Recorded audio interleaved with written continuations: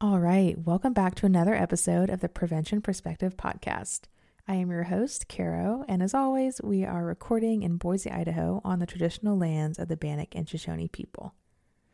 The second season, we are centering all of our discussions around school-based prevention efforts.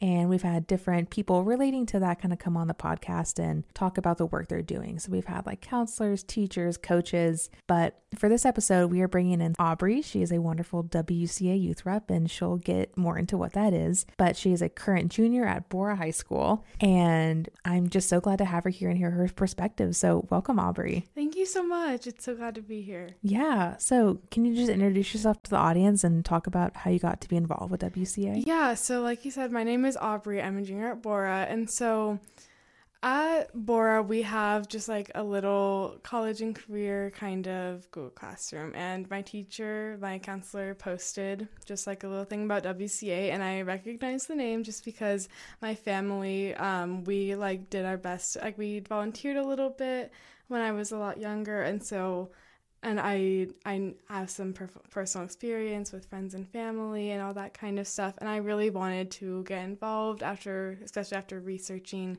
kind of like what everything was all about, because it had been a long time since I had like looked into that.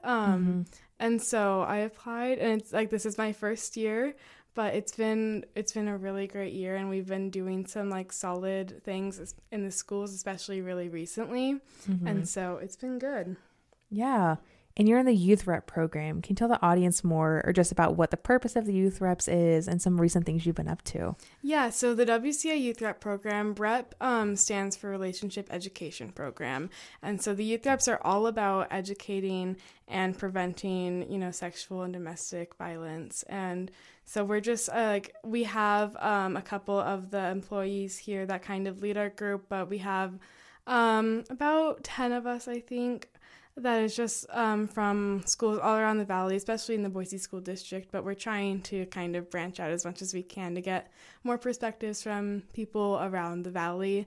And we have been doing kind of events all year and just kind of getting out there and educating people, especially our peers. So that's what we're all about. We want to tell people, especially our age, because Yeah, you get to the core of like a lot of what the prevention department, like a lot of what our like mission and vision is thinking, if we can like educate people on how to be in healthy relationships and, show up better for each other, ideally we can like prevent violence from a very young age. Yeah. And so doing that for your peers is really cool. Yeah. Teenagers, obviously this is like around the age when people are starting to get into like kind of romantic relationships. Obviously it happens in all sorts of relationships, but it's really important that like as we're kind of becoming aware and growing up that we get there, because obviously it's a rough topic, and so it's important like as people grow up to kind of learn about it. It's a little bit of a rough topic when we're younger. As we become more aware of kind of what the world's like and as we're headed into adulthood, it's really important that kind of are aware and have resources, and so that's what our group is all about. Yeah. And you guys have been up to some really cool things for, I know, Denim Day and Teen Dating Violence Awareness Month. Can you tell us what you're working on right now? Yeah. So in the past, we've done a couple of events. We did a Let Love Bloom event around downtown Boise, kind of handing out flowers and just asking people kind of questions about healthy relationships. And then this month, April, was Sexual Assault Awareness Month. And so recently we had, at my school at Bora, we had a Denim Day like table, and we had people come and make denim patches for Denim Day on Wednesday, and we like talked about the story behind Denim Day.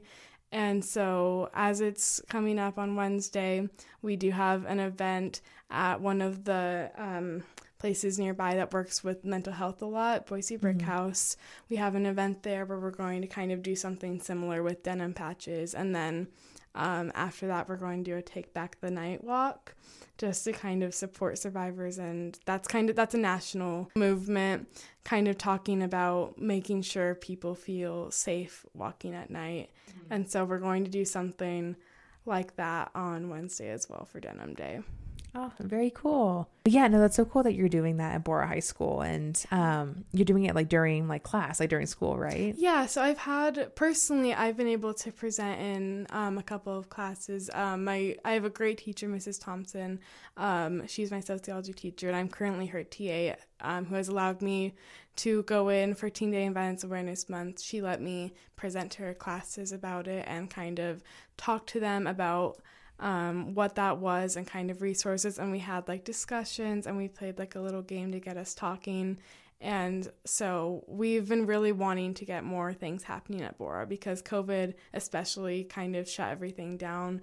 And there was some stuff happening in the Boise School District, but COVID kind of stopped all that. And so we've been really trying to kind of reestablish that, especially because we have so many youth reps at Bora. We've been trying to reestablish kind of stuff like that. And so we're doing our best to get some stuff rolling there.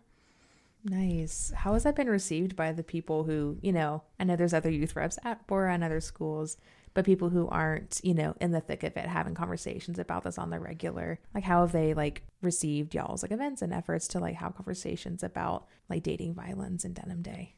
A lot of people have been really supportive. We got a lot of people that came to our little table at lunch, which was really exciting. We didn't know how many people were going to see us or want to know what was happening, but we had a lot of people, and we just, in general, people have been really good and receptive about it. I haven't had a whole lot of bad experiences with it, and everyone just kind of seems to want to know more, which is exactly what we want. We want people to be like not necessarily excited, but like ready to learn about what's happening. Yeah, open. Yeah, that's so good to hear. And I think it's a great idea y'all are doing it like during school hours, like in a school building, and really starting to normalize those conversations about topics that can be hard to like create spaces for, to have conversations about. So that's so cool. Yeah, and it makes it a lot easier because it's not something like after school that people have to attend. While we do those events like outside of school, just in general for the youth reps, but it's really nice to have stuff that's going on in school that people can participate in case they can't go for whatever reason. Yeah, that's awesome. Where do you see violence in your school community, and maybe like why do you see a need for conversations about violence and violence prevention? Like Denim Day is so important for many reasons, but where else do you see a need for conversations about these sort of topics? Unfortunately, I see it a lot. It's honestly very casual where people will mention kind of things. I'm like, oh, we need to talk about that more because I don't think you do realize like how bad that is, and like that's like abusive behavior, toxic behavior. And so I see it in classrooms a lot. And Mrs. Thompson, my sociology teacher, like I said, she has created like a wonderful space in there to where we can be open. But I have seen, just because of like the topics in that class, a lot of talk about that kind of stuff where it's just kind of like offhanded, and like maybe they don't realize kind of what they are actually experiencing. Like, oh yeah, my boyfriend did this, and just kind of moving on. And I'm just like, oh, I feel like that's something that needs to maybe be talked about with a professional, like, or a counselor, because that's not just something that's like normal in a relationship. And so it's very sad, but like I see it a lot, or people like even just like my friends will like tell stories. I'm just like, okay, like this happened in the past, and I didn't recognize that time, and you didn't recognize it at the time because we were a lot younger, but like that's not good behavior, and we need to really like avoid that and like notice what's going on. It's very common, and I think it's kind of romanticized, a lot of it in media, a lot of like toxic things and abusive things kind of thing, or just negative portrayals in media is like very common. A lot of people have like looked for that in relationships and even in friends, and it's become very problematic. Yeah, I'd agree. And even, like a lot of these like normalized like ways that we like accept unhealthy behaviors in relationships, like we can get a little bit of a glimpse of that through casual conversations and the ways it does come up like super offhandedly at times. And also at the same time, we see it right in front of us in certain TV shows or movies. Like there's a lot of talk about euphoria and how like a lot of unhealthy, romantic relationship behavior is like being shown on that in ways that doesn't really condemn it. It leaves a little bit up to the imagination. And so we're definitely seeing it like displayed right in front of us, where we can romanticize it if like we're not taking a critical approach to it, or it can be easy to like not think super critically about it, but really there are deeper like meanings there. So I'm with you. Yeah, it's really important that we don't hide these topics, but it's also really important that we look negatively at these kind of traits that we are seeing in people rather than actually romanticizing them and like looking for that, because it's not healthy for any of us, and it can become a really unsafe position for someone to be in. So like when people hear peers, classmates, friends like talking about these kind of things, and maybe like we're not taking a super critical approach for it, how do you think we can begin to have conversations where we address what we're seeing, whether it be, a friend talking about their dating partner, talking about another friendship, or even like you said, like romanticizing abusive behavior that we see in TVs or podcasts? How can we start to really shift that conversation? Yeah, I think it's really important that obviously we just talk to them, but not in a way where it's like, oh, you're so bad, like you aren't recognizing this, but kind of in a like, hey, I'm looking out for you. This looks like it could be like a toxic or abusive relationship. Can you tell me what's going on? Kind of like making sure that it's not like a blaming them conversation, because it's never their fault. It's never the victim's fault for getting in this situation. And it's really, really hard for them to get out. And it's just not going to be beneficial for them if they're being told all this negative stuff about them getting involved in it. It's really important that we just kind of we normalize talking about it, but there's a very like thin line where it's like it shouldn't be like offhanded comments where you don't realize. It just needs to be like an informed kind of conversation, and there needs to be an approach that is like very kind and willing to help. And I think like making space to listen as well, like knowing like how to ask like open-ended questions and listening to your like friend, partner, whoever it is. And of course, like never victim blaming, but even letting them know like there's services that could be connected to, like you're a resource, like listening and supporting them in that moment. And then also like in the long run as well, like not like withdrawing that support automatically. Yeah, of course. It's really important that there's that continued support and that isn't taken away from them. And I think it's really important that not only friends do that, but kind of like other family members and teachers and all those kind of people that can recognize those signs. It's really just important that we have that conversation with someone, just really talking about that. I know personally, like it's always looking back on it, it's like, oh, this was like, there's all these red flags, and it can be I can beat myself up over that for not recognizing that. I know my friends have beaten themselves up over that for not recognizing it in their relationships. And so it's just really important to think about like, it's not your fault. It's not the victim's fault. It's good to talk about that kind of like, if there's a pattern, like what you're seeing. I've had to have those conversations with my friends where it's just kind of like, okay, this is what I'm noticing with this person. Like, let's make sure that everything in this situation is safe.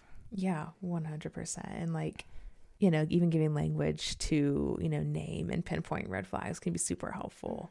Like we're seeing a behavior happening and we're not sure how to feel about it, but having conversations with someone who maybe has a different knowledge skill set or knows a little bit differently, or even just like has a word for that, where it's like, yeah, like that is kind of concerning. That sounds a little bit like gaslighting, or it sounds very manipulative, or like, oh, like sounds very coercive. Like having a language to put these things where it's like, oh, once we can name it, we have power over it to make changes. Or yeah, I think a big part of people being educated about it is like people knowing that they're not alone. It's really common, which is obviously so unfortunate. Yeah, and beyond peer-to-peer conversations that clearly can like make a difference and carry weight, where do you see spaces like in schools to have conversations about these with trusted adults, teachers, or counselors? Yeah, I think a lot of the time it's very intimidating for people to kind of go to an adult at school, or even like family members, but like those authorities, I think it can be very intimidating because a lot of people are like, well, like they're gonna have to like report it, and I don't know how that's gonna affect me in this situation, which is totally understandable.